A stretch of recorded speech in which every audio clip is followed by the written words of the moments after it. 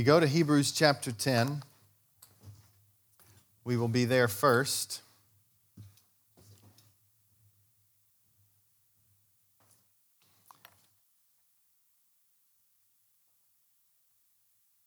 And then after that, we will go to, or you need to turn there first. And then if you'll go to Romans 12, we're actually going to be there first.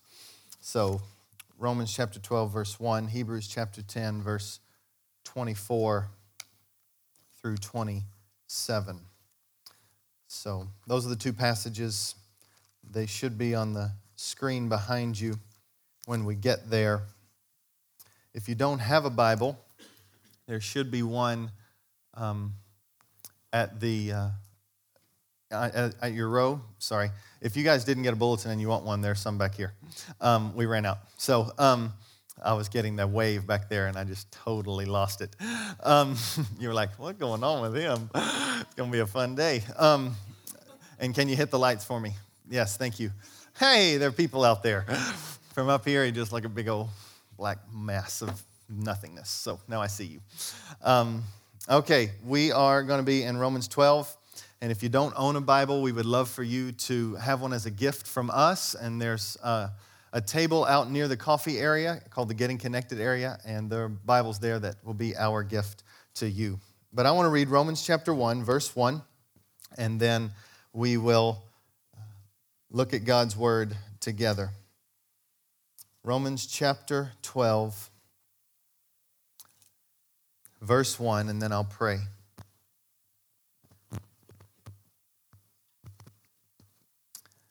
The word of God says this: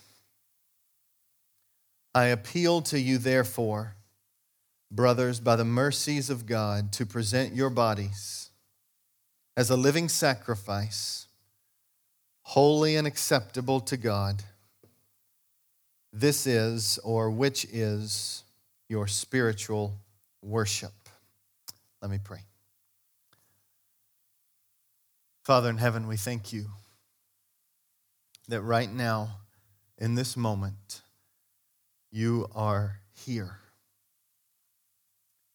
You are here not just as a static force, but you are here by your Holy Spirit. Because of the person and work of Jesus Christ, you are here as a person, dwelling in our hearts, seeking to know us in a relationship, calling for us to press into you.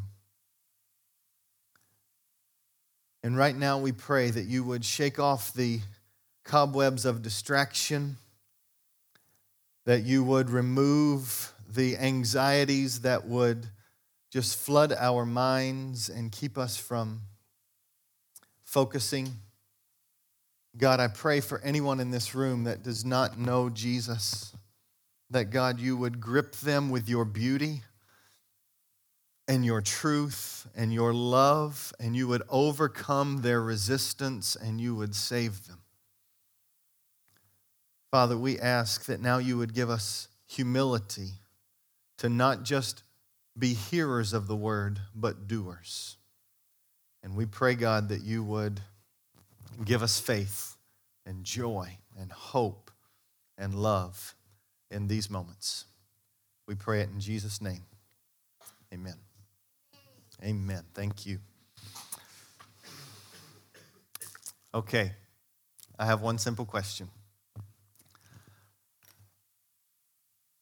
Question is this: why are you here? Why'd you come? Surely it would have been a little easier to stay in bed, right? Or, just eat lunch earlier. I mean, heck, you're probably not going to eat lunch till 12:30 or something now. Why did you come? Why'd you show up? Some of you, because my parents made me. Or others, it's just what you do. It's just what you do. I want us to know the answer to the question, why are we here? Why did we gather here this morning? Some of you, you've never thought about it. But I guarantee you, if there's unbelievers in this room, people that don't know Jesus, they've thought about it because they're asking, why in the world would I even come? Why in the world would I show up this morning and give my time to this kind of religious gathering. And friends, my prayer is that you will know the answer to that question before we're done today. Because the ultimate premise of today is that you are here because we are all worshipers. Every one of us. We are all worshipers. Some of us are worshipers, and you might think, yeah, because I'm a religious person. Yes, I'm a worshiper. Or I've been a Christian, and so that's why I'm here. I'm a worshiper. And I want to argue that no, every single person on the planet is a worshiper. And what is bedded deep down within the DNA of our hearts is this desire to give glory or praise or adoration to something. We're all worshipers. And what's interesting is that not only has God pressed it upon the heart with this unavoidable sense of need, that we are crafted to give praise to something, but not only as individuals, He has crafted us to do it together. So the premise is that we are worshipers and that we must worship not only as individuals, but we must do it together. Now, we're in a series right now entitled Alive. Alive. What does it look like to walk in the fullness of the Spirit of God? To be alive. And we talked about that it is a beautiful and simple message that anyone at all who declares their inability to remove sin, shame, and guilt and their brokenness and declares that Jesus Christ is the only one who can do that. He lived the perfect life. He died the death that you and I deserve because of our sin. And 3 days later, He rose from the dead victorious over sin, Satan, and death to say He's got power to save you and to change you and to get you to the end. If you say that I need Jesus and I can't do it myself, the Bible says you will be rescued from your sin. Just declaring your inability and His ability is the essence of this good news of the gospel. And the Bible says that when you declare that you need Jesus, God has been doing a work in the heart. You had a heart of stone that didn't want Him. You were running away from God. You didn't understand Him. And now God is doing this work in the heart so that your declaration, I love Him, is an evidence that He has been at work right here. He's made your heart soft. And now as He comes and lives inside your heart, you have new affections. And in Romans chapter 6, He says that you've died to sin and you're alive to God. That's just a state of being. You're no longer bent towards your own way. You are bent towards God. And when you lean towards your own way, the Holy Spirit pulls you back, convicts you, and tells you that there is a better way to live. He's reoriented your soul and your life, and you've been made new. You're dead to sin and alive to God. But He promises in the Scripture that if you are dead to sin and alive to God, you must submit all that you are to Him in order to experience the fullness of that alive life in the here and now. Because Jesus came so that you might have life and have it to the full. So we talked about that. How can we not just walk in disciplines, but how can we, yes, be a disciplined people, but how can we pursue what He promises for us? A life alive to the Spirit of God. How can we pursue that? The first week was, we are a people of the Word, for the Word feeds us and gives us hope and joy and perspective in life. And we're a people of prayer, desperate, emotional before God, expectant, and yet patiently persistent for His presence to come. We're a people of prayer. And today we want to talk about another means of God making us alive, is us gathering together to worship. Corporate worship. Gathering together to worship. The title of the message is The Grace of Gathering. But I want to give you the main idea. The main idea is this. Corporate worship, that is, what we do when we gather, is necessary. It's not an add-on. It's necessary for living a life alive to God and is meant to fuel a life of worship in the everyday. So I'll say it again. Corporate worship, we gather together because it is necessary to live a life alive to God. And it fuels us, empowers us to not only worship when we gather together, but to be worshipers in the everyday. And so there's two main ideas. One, we are worshipers, and two, we are worshipers who must gather. It's not just an individual thing, it's a together thing. So let's look at number one, together. And we'll be in Romans chapter 12, verse 1. We are worshipers. We are worshipers. It says in Romans chapter 12, verse 1, I appeal to you, therefore, brothers, by the mercies of God, to present your bodies as a living sacrifice, holy and acceptable to God, which is your spiritual worship. Now, what we need to understand is, it's one thing to say we're worshipers, but if you're honest, do we really even know what worship means?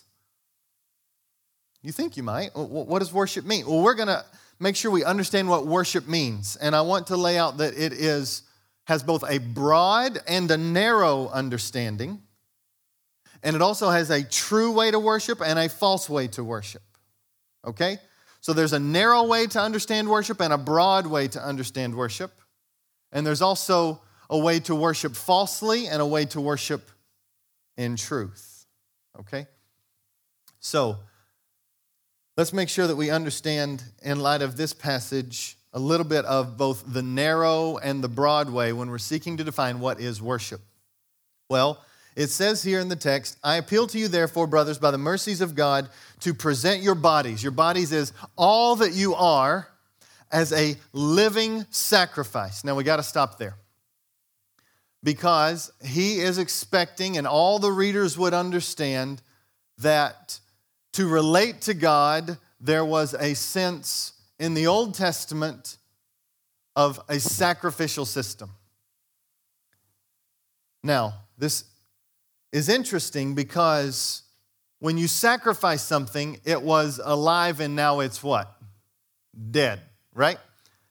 He's saying that we, as we worship, we are to be a living sacrifice, a living dead thing. Okay, you got that? Does that hurt your head? It's a paradox. You're to be a living thing that's constantly being killed. Okay, thanks, Paul. Appreciate that. That's really helpful. Well, the way you understand it is you understand how it is like the Old Testament sacrifices, but also how it is unlike the Old Testament sacrifices. And Tim Keller was really helpful here in a sermon that I heard from him that laid out some of these parallels in Romans 12. So as we look at it, let's talk about how the sacrifices of the Old Testament are unlike the sacrifices that we are told to make here in this verse. We're to be living sacrifices, and it's different than Old Testament sacrifices in this way. Old Testament sacrifices were bloody, okay? They were bloody. And it was because without the forgiveness, without the shedding of blood, there would be no forgiveness of sins. And so when they went to worship, the worship was located in isolation. It was go to the tabernacle, go to the temple, because that's where God's presence dwelled, and bring your sacrifice, which is a way to say, I am a sinner, and what I am doing to this animal should have been done to me. And so you lay it on the altar and you slaughter it. And as gross as you might think that is, your sin is grosser. And as they slaughtered the animal, it was this sense, that should be me. And yet God chose to use that as a means of acceptance. But here's the gig. They had to do it over and over and over. They kept sinning. They had to keep sacrificing. Our sacrifice is different in that Jesus is the once-for-all sacrifice. He is the sacrificial lamb where all of our sins were placed upon him. And he was slaughtered by the will of God. And as we look at Jesus, we are to say, that should have been us. And yet, in the love of God for us, he says, but it's not you. And I will crush my son and show you the extent of my love, that anyone who would say, I need that death in my place, therefore declaring your inability, can be set free, washed clean, not having to offer sacrifices over and over because Jesus, the perfect God-man, is the once-for-all sacrifice. When we present our bodies as a living sacrifice, it is not a constantly bloody sacrifice, it's a constantly dependent sacrifice upon Jesus who paid it all. So that's how it's unlike it. And the other way is that sacrifice was isolated. It was isolated in a specific spot. You would erect an altar, you would slaughter it. When the temple and the tabernacle came, it was to be done there because the presence of God was done in isolation. However, Jesus tells us that he is the temple. And the fullness of God's presence dwells in anyone who trusts in him. So that we are the temple of the living God because God dwells inside of us. And so when we worship him as a living sacrifice, we are not restricted to a place. This is not a sanctuary. This is a sanctuary. This is not a holy place. This is a holy place. By faith alone. This carpet is no more holy than the carpet in your house or the carpet at the IMAX theater where we worship for a while. Things don't get ascribed holiness. Holiness is God dwelling within his people. And so our living sacrifice is not a constant sacrifice over and over. We're not bloodying ourselves. Jesus bloodied himself that we might get his full love all at once. Not an over and over, not a repeat. And it's not limited. It's not limited in space. It is something that we give our lives to. Now, the narrow sense in the Old Testament is that it's something that you would do in a moment, go to a place and you would worship. And that's okay. To say I am coming to 554 East Target Street to worship is an okay use of that. But it's a narrowed use. Another narrowed use of what worship means is like what Job did. Job, he lost everything. His family was taken away from him. His possessions were taken away from him. His wife cursed him. And it says that he said with his own mouth, the Lord gives and the Lord takes away. Blessed be the name of the Lord. And the Bible said two things about those words. One is that with his lips he did not sin or accuse God of wrong. And two, that was him worshiping. He bowed down and worshiped. One narrow sense of worship is the proclamation with your mouth that God is good and sufficient and deserves all praise, even in the midst of some of the darkest tragedies or the highest joys. Worship as the declaration with the mouth of praise and adoration is another way you could understand worship, but it's a narrowed sense. Are you following that? So the two narrowed ways are that you're coming to a place to worship, or that worship is simply the declaration with your mouth. But there's a broader understanding. Both those are right, but there's a broader understanding of worship that Paul wants to get at here. And it's how our sacrifices are like the sacrifice of the Old Testament. This sacrifice is, when they laid that sacrifice on the altar, there was this sense of repentance. And it was saying that I don't have rights over my life, you do. It is the declaration that my life does not belong to myself anymore. My life is yours. I don't get to choose what I want. I want you to choose for me. So when they took that animal and they laid it down, they were declaring that God is theirs. And in the same way, when we give and present our whole lives, our bodies, as a living sacrifice to God, we are saying, just like they did, that we no longer have rights over our lives. God is who our primary aim is for. We live to please Him and to serve Him. Everything is for His glory and His joy. We are about praising Him. And therefore we are living sacrifices. And so the question that I ask in these moments is there any portion? If that's what it means to give ourselves as a living sacrifice, God, everything of mine is yours.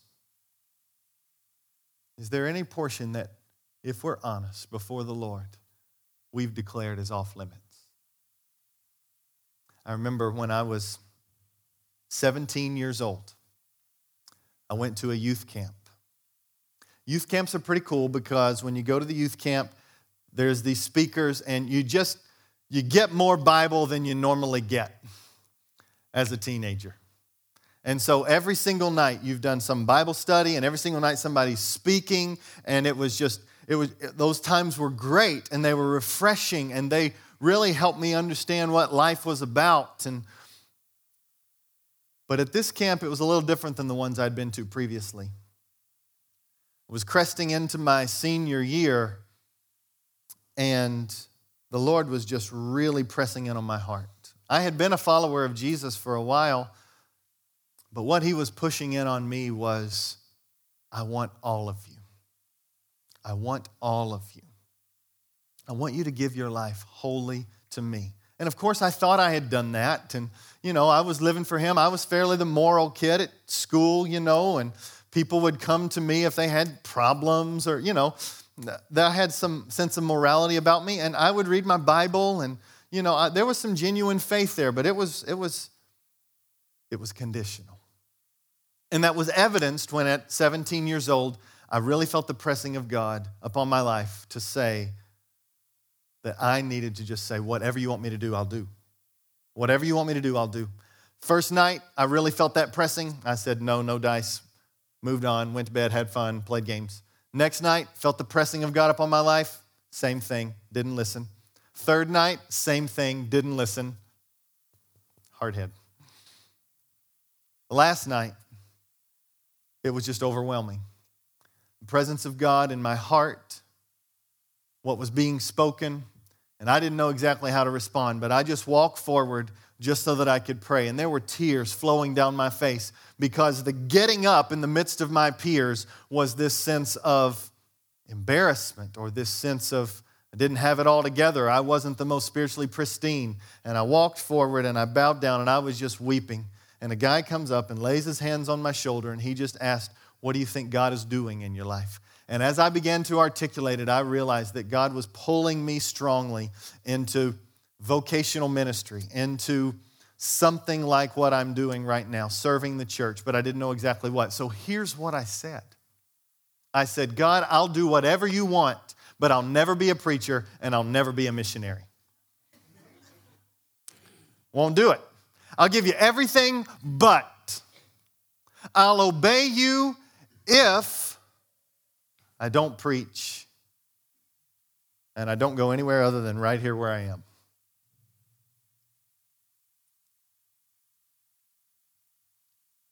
So what do we do with that? God wants all of us. And I remember it wasn't until college, probably 3 years later, when I'm at my bed kneeling down over the scriptures and God brings that conditional statement to my mind. And he says, I want all of you. I want all of you. I want you to say whatever to my call. I want your yes to be on the table. I want you to do whatever. And God, that summer, he took me as a summer missionary to Oklahoma where I preached 7 times. I was terrified to public speak, terrified. I remember my freshman speaking class. It kept me up all night to deliver my first speech. And it wasn't all night in preparation. It was all night in just terror. And it was a horrible speech. But God doesn't want I'll obey if. He wants I'll obey. And he's not asking for I'll give you everything, but he's asking for us to be a spiritual sacrifice that says, I give you everything.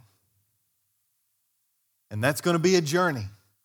Because there will be moments when you feel like you've given him everything, and then he begins to kind of press in on the heart, and you realize, oh, I thought I gave that, but I'm still gripping onto it really tightly. And there will also be moments where you genuinely gave it away and said, it's all yours, Lord. And then out of fear or out of just kind of spiritual relaxedness, you pick it back up and you place the burden on your back that wasn't meant to be your burden to carry. And you realize you need to give it away again. But Paul is saying, I appeal to you. God is going to give you all the mercy you need for this. But you need to understand the broader sense of worship, that worship is giving your all to God over and over and over and over again. This is your spiritual act of worship. It is the desire to be holy and the desire to be pleasing. It is the holy and acceptable, or holy and pleasing to God. God, I want to be holy before you, and I want to be pleasing to you. And this is what it means to be a worshiper. To be a worshiper is to say, I'll give whatever. There's not only a broad and a narrow sense of worship, but there's a true and a false sense of worship that imports into Romans chapter 12, because he's already mentioned what worship is previously in the book. In Romans chapter 1, he begins to lay out that there's not only a broad and a narrow sense of what worship is, there's a true and a false sense of what worship is. Remember, this is all under the premise of we're worshipers. But what does that mean? What does it mean? It's like we're laborers, and you need to tell, what is that? Why? What is this important? Why does this matter? And so we got to understand what worship is before we understand the significance of that that's who we are. And there's a true and a false sense to worship. In Romans chapter 1, verse 25 tells us this. I'll read the lead-in verse 24. It says, therefore God gave them up in the lusts of their heart to impurity, to the dishonoring of their bodies among themselves. Why? Because, and here's the verse 25, they exchanged the truth about God for a lie. This is where I get the idea of true and false. They latched onto a lie, and they worshiped and served the creature rather than the Creator, who is blessed forever. Amen. The essence of sin is a worship disorder. It's a worship disorder. It is when we exchange the truth about who God is for a lie that we're telling ourselves, or the world is telling us, or the devil is pushing in on and around us, and we grip onto that lie and we begin to believe that the creation can satisfy us over the Creator. And so we latch on to Him, to the creation. And we say no to the Creator. That's sin. To rise anything up to the level of ultimate provider, ultimate satisfier, is a worship disorder. And it destroys the human soul. It is sin. And there it begins to show us that worship is not just something that happens at a temple or something that happens in a church. Worship is what you are doing all the time. You are either giving yourself to what is true and you are declaring constantly with your body as a living sacrifice that Jesus is enough, or you are declaring something else with your life, believing a lie of the devil that anything else can satisfy. This relationship will, the money will. It's disordered loves. It's when you make things more important than people, Augustine says, or you make people more important than God. It's a worship disorder.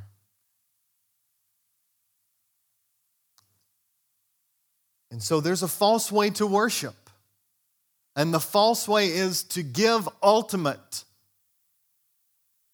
hope and credibility to anything other than God.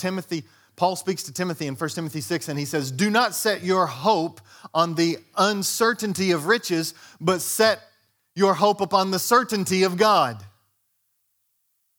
There's a way to set your hope, your affection, your belief on something other than God, believing that it will deliver. And this is something that we've got to make sure we understand. We talk this way all the time, but we don't give it worship categories. We say that person is obsessed, or that person is stressed, or that person is a workaholic, or that person is an alcoholic, or that person is fraught with anxiety all the time. And we'll give it all of these other labels, which are fine. Labels are fine. As long as we understand that what's underneath it all is this very thing. That the major problem is not outside of you, but inside. That doesn't mean that there aren't horrible things outside of you that do affect you. But Jesus died not so that your circumstances would be perfect, but that he would change your heart.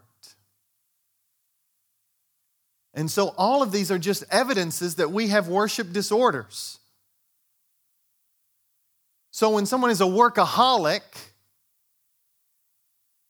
they might be working 60, 75 hours in order to prove identity. Or because their bill seems so far behind that they believe they've got to do this to provide. Well, I'm all for something my daughter says regularly in my house. It's just kind of funny. You don't work, you don't eat. That's what the Bible says. But when my 7-year-old says it, it makes me laugh out loud. You don't work, you don't eat. Okay, that's right. We got to work. We can't be lazy. I get that. And that's right. But who do you believe is your ultimate provider? And are you sacrificing what God has made clear are your first priorities for secondary priorities? Time with the Lord, being with God's people, because you feel like that you need that promotion. Please work hard, fight for promotions. I pray that God blesses us with senses of wealth so that we might give it away and we might be generous. That's wonderful. But friends, we're all worshipers. And before we are too blinded by all the many labels that we could be giving it, let's make sure that we understand what's at the root. It's exchanging the truth of God for a lie, and it's worshiping the creation over the Creator. I can control it. I can do it by my own actions. That'll make you really anxious. I've got to have it a certain way. We call it obsession. It's a worship disorder. We must fight to be a true worshiper. And so here's a definition of what worship is. It's a longer definition, and then I'm just going to give you a simple one. But the longer one is helpful. To worship is to quicken the conscience by the holiness of God. To feed the mind with the truth of God. To purge the imagination by the beauty of God. To open the heart to the love of God. and to devote the will to the purpose of God. Just process it with me. It's to say, oh God, I want the definition of my right and wrong to be defined by your holiness. I want your truth to flood through my mind so that I don't make up my own truth. God, I want everything that is creative about me to be funneled through the beauty of who you are. I need to see you. I want to see you. And I want my heart to be opened up so that you would fill me up with your love. And I want everything about my will to be directly in line with yours. I want my life to be a spiritual sacrifice. I want everything to be yours. But if you're like me, I have trouble memorizing that big old long definition, especially when I'm tempted with my worship disorders, right?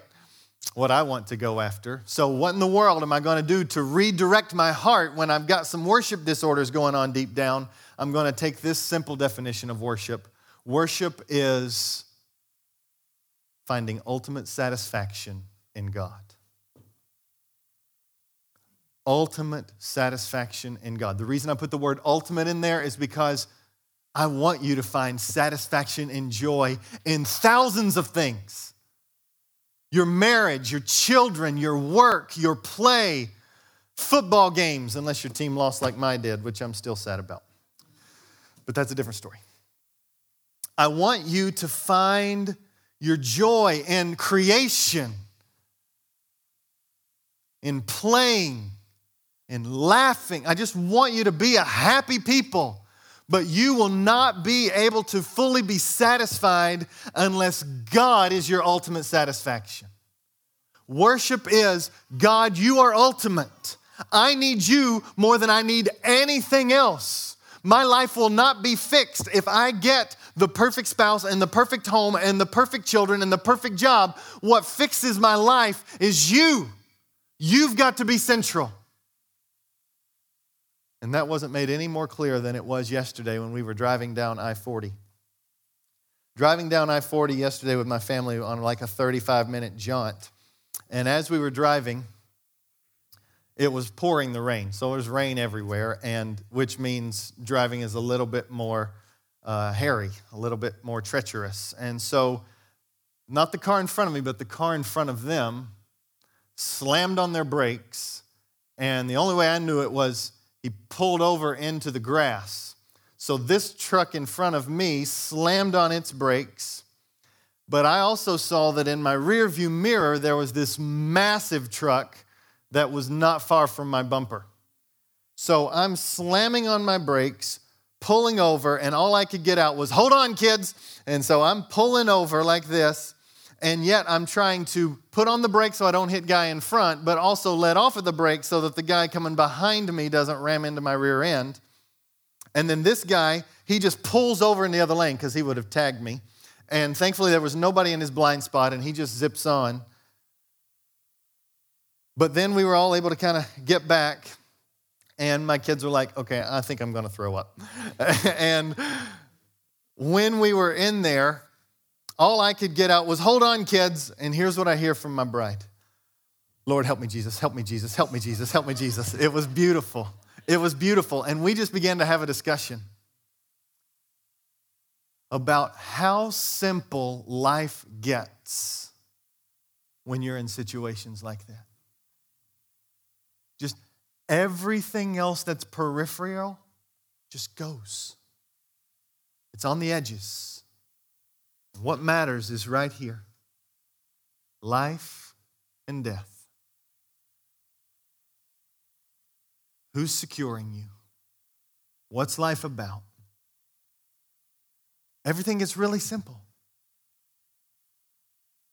And right now, from God's word, He wants it to be really simple for us. That worship is saying, in that moment of crisis, help me, Jesus, help me, Jesus. For you alone can satisfy. You alone are my treasure. You alone are my aim.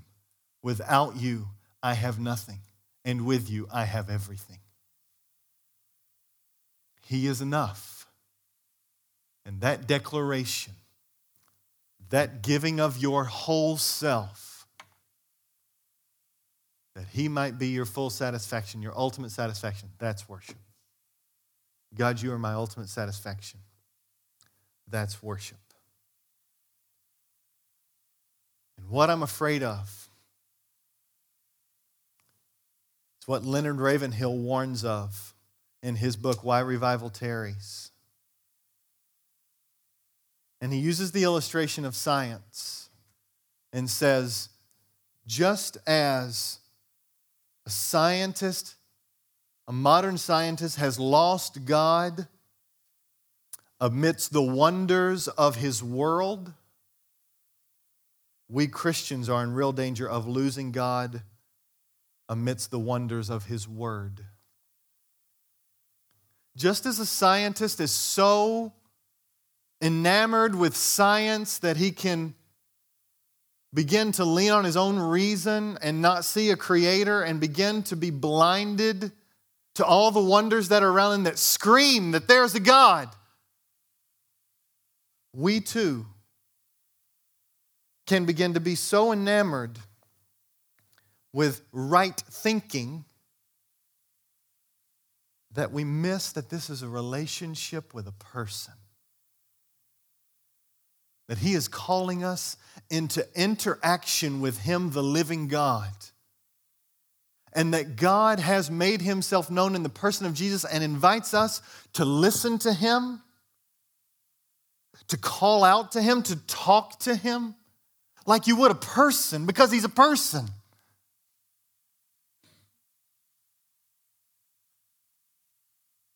And oh, that we too would not lose what many scientists lose. Many times they will just look out, and what begins to be mundane is all of this vast galaxies. We too can say, it just gets mundane to talk about the glories of God. And then worship begins to be an event we come to rather than a relationship we pursue. And this begins to be routine. And we begin to ask the wrong questions. Oh, how did the preacher do? Or how was the music? Was it pleasing to me? Rather than was it pleasing to God? Rather than was God teaching me something? And is there something that I should take away? We begin to evaluate performance. And if we just like certain components, rather than realize we are here to meet with the living God.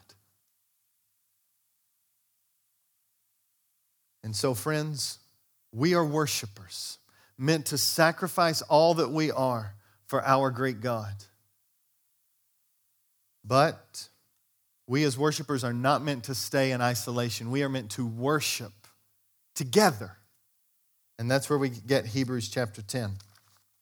In Hebrews chapter 10, we see that worshiping together is not just icing on the cake.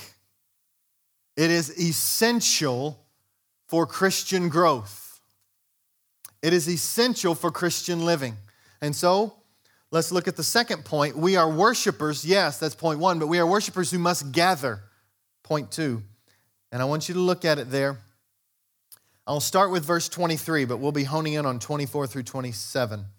Verse 23 says, let us hold fast the confession of our hope without wavering, for He who promised is faithful.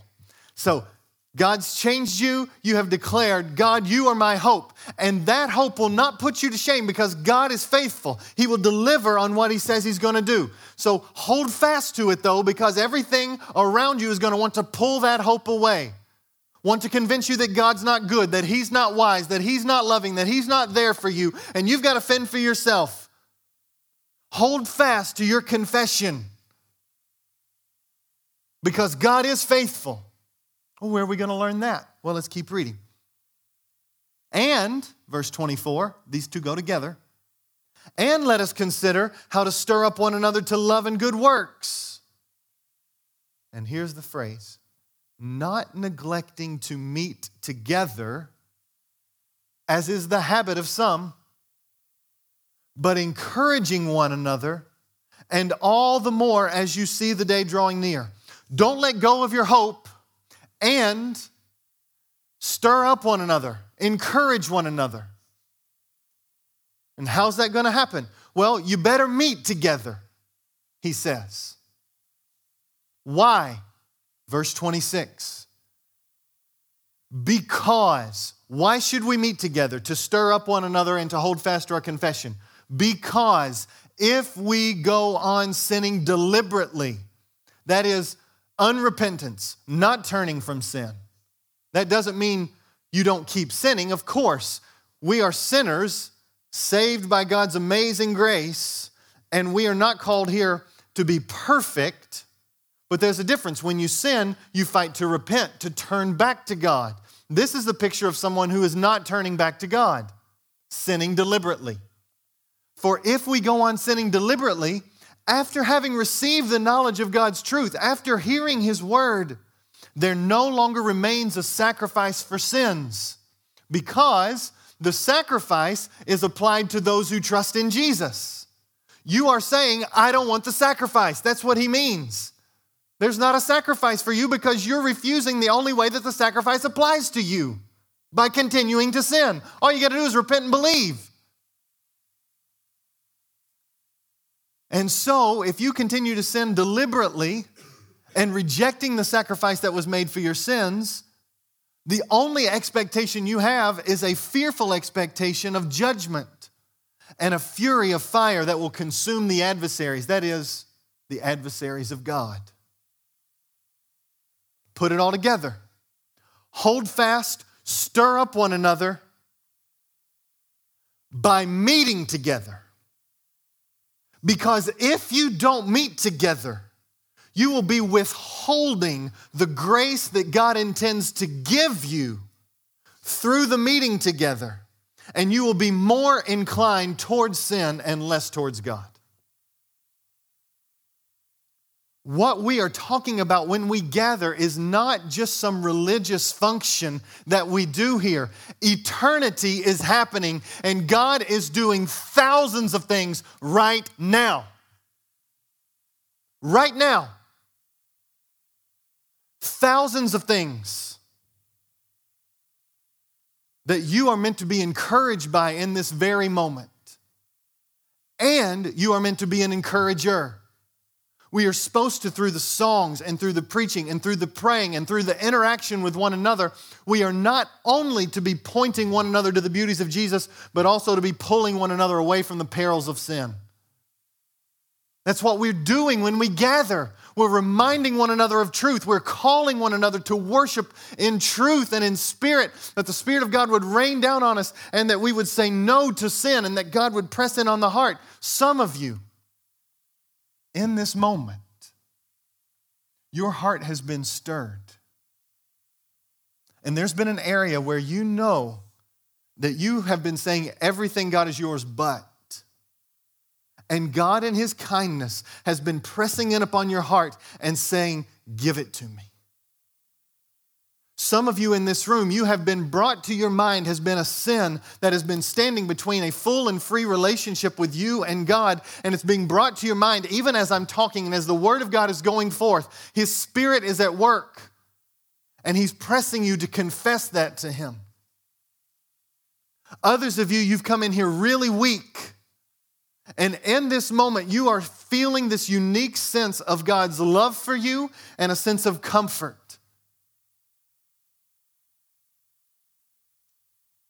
Others of you, you came in flatlined. No spiritual kind of tick on the meter at all. And there's a rumbling in the heart of desire that God is doing in your life as His word goes forth.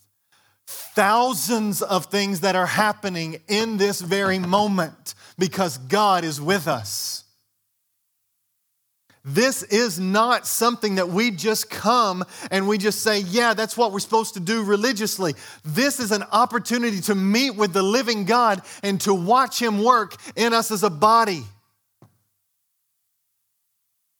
We expect Him to move for our good, and we expect him to use us for his glory. And both should be expectations when we gather together. And the author of Hebrews says, it is going to be the habit of some to not want to gather together. And every one of us in here have felt that, right? I don't want to come this morning. I'm sleepy. Job has been really hard. I'm overwhelmed. It's the device of the devil to get you into a regular routine of dependence upon yourself and a regular acknowledgement that you feel like you can do it on your own. And the Bible says, no. The means of grace that I give you, one of them is that you would gather together. And the gathering together, hearing one another sing, hearing true things about God through one another, that helps you hold on to your hope. That helps you stay strong and to be stirred up to love and good deeds, without which you would be more bent towards sin. It is inevitable that when someone regularly misses corporate worship, something else crazy has been going on in the heart. And it's a cycle. We miss it because something's going crazy on in the heart, and something continues to go crazy on the heart because we miss it. This moves it completely away from some box you check off in order that you might please or be acceptable to God. This is the need of the human soul. To not only be an individual worshiper who is all in for God, but doing it together, we must. Do not neglect, as is the habit of some. And I hope you see how he connects that to keeping us from sinning deliberately. The gathering together is that God would do thousands and thousands of things in our own life. And friends, I've seen it. I've seen it in our body. You don't get to hear all the stories, but I know beyond a shadow of a doubt that God is doing so many things in this moment right now. Testimonies that I've heard. The weary are sustained. The downhearted are comforted. The weak are upheld. All of us are spared eternal judgment, at least for this moment. Do you realize the fact that you are here is a declaration that God is saying, I am patient with you? Just the fact that you're here and not crushed. Let alone the fact that some of you in this room have declared Jesus as your treasure, and he promises that he's going to make you his, you are his, and that he will get you to the end. That's a gift. Hearts of stone are being changed into hearts of flesh. Desires are being ignited. Desires are being changed and reoriented. Encouragement is coming from the scripture. Hope in Jesus is happening. Peace is being reassured. Your mind are being drawn to the things of God, which it was not prior to. Our sights are directed and redirected to heaven. Praises are declared among hundreds of people together so that we get a small taste of what it'll be on that last day when we're declaring truths about God for eternity. Marriages are being healed. Insight for parenting is given. Strategies for fighting sin. Wisdom is given so that you might make wiser decisions. Our minds are directed to what really matters. People are kept from gross immorality. Courage is given to live boldly. Truth is given so that you might have something to give away. Thousands of things are happening right now. He's at work and he's moving. And we have become so inoculated with religion. We walk into this room just thinking that we're sitting to be entertained. I'm not a TED Talk. I'm not some inspirational speaker. I'm trying to connect you to the living God. I'm trying to show you that Jesus matters and he is enough and he's everything. And that this word is life. And that these people around you are in the same battle you're in. So stop trying to fight it on your own and let's do it together. We are a people meant to be together and worship together. And he is with us, and you better believe it. He promises in Isaiah 57:15 that he dwells with the lowly and contrite. Those of you who've been brought low in these few minutes we've been together, he's with you. He promises in Isaiah 66:1 that he is with the one who is contrite and trembles at his word. Some of you, the word has struck your heart and you're trembling at it. He's with you. The Bible says in Matthew chapter 18, where 2 or more are gathered in his name for his glory, there he will be also. He's with us. And that's even in the context of church discipline. When the church is fighting to be holy, he promises, I am with you in your fight to be holy. And then in Matthew 28:19 and 20, he says, all authority in heaven and on earth has been given unto me. Now you go and make followers of Jesus. You baptize them and you teach them everything that I'm commanding to you. What are we doing? We're making disciples right now in this moment. We're being made into disciples, and God wants to use you to make disciples. And what does he say? And lo, I am with you sometimes. No, I'm with you always, even to the end of the age. He's here. We need eyes to see.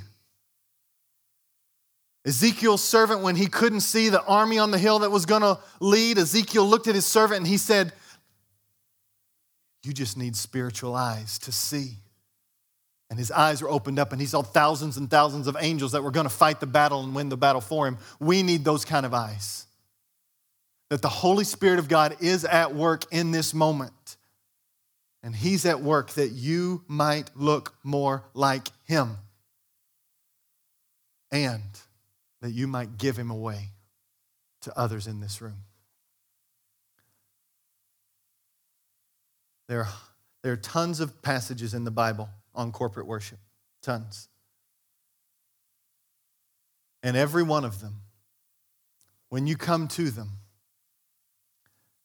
every one of them have one thing as their focus and one thing not as their focus. The one thing that is their focus is trying to connect a people to God. And the one thing that is not the focus is form. John Piper says that the Bible is a missionary handbook and therefore predominantly silent when it comes to the issue of form. What does that mean? It means it doesn't matter whether I preach right when we start and we do the welcome at the end, and it doesn't matter whether I preach at the end and we do the welcome at the beginning. It doesn't matter whether we do one type of music or whether we do another type of music. It doesn't matter about form. What matters is who we're going after together as a people.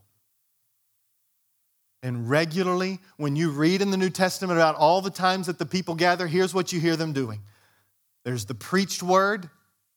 There's the pastors that are helping to guard against poison doctrine and to give healthy doctrine. There's prayer.